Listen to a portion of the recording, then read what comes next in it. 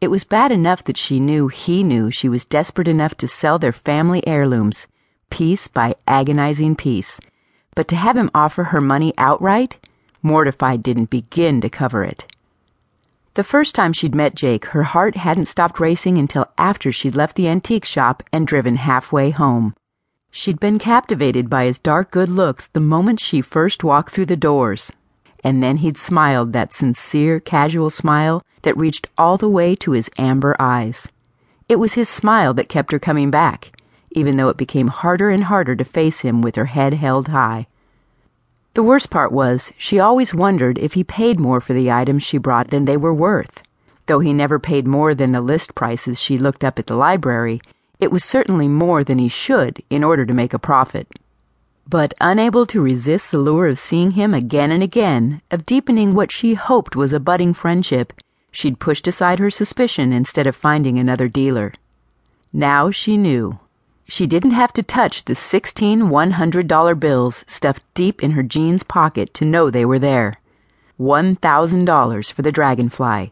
She snorted with annoyance. Sure, it was beautiful, but she'd have seen through that ridiculous offer even if he hadn't tried to give her a handout moments earlier. Pain had sliced through her, because while she'd melted inside from the heat of his electric touch on her hands, seconds later he'd revealed he only felt sorry for her. Well, at least it was over.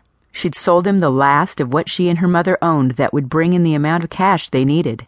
She had no clue what they'd do next month, but now she had no reason to see Jake Coburn again. A lump formed in her throat. She swallowed it down and increased her stride as fat, wet snowflakes began to sink from the city-lit sky above her. Turning the corner, she saw the blue bus at the end of the block accelerating away from her stop. No! She ran faster on the slick sidewalk, but it was no use. The taillights grew smaller and smaller until they became a blur, blending with the other vehicles and the Christmas lights twinkling along the streets. Laurel came to a defeated halt, lungs burning, her breath pluming out to mingle with the snow as she braced her hands on her knees. Another bus wouldn't come for 45 minutes, and given the fact that she needed every damn dollar in her pocket, a cab wasn't even a consideration. She'd have to wait. Headlights flashed behind her. After a quick glance over her shoulder at a black sedan driving toward her, she straightened and shoved her hands deep into her pockets. She'd wait for the next bus. Just not out here on the freezing street, in the dark, alone. Walking briskly down the block, she waited for the car to pass. Anxiety rippled along her spine with the realization that it slowed to keep pace with her. Her numb fingers curled around the can of pepper spray at the bottom of her pocket. "Laurel, what are you doing?"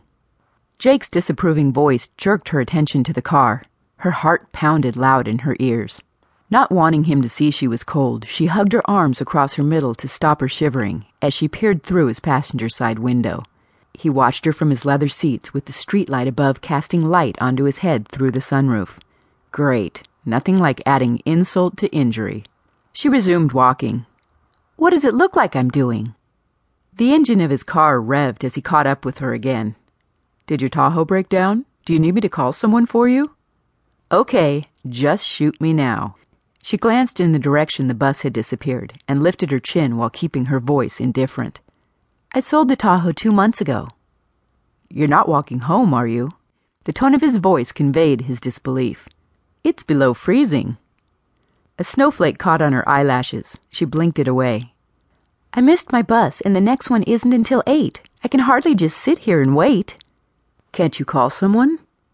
She didn't answer, unwilling to explain that she not only didn't have a cell phone, but no one to call for help. Like she needed more of his pity tonight.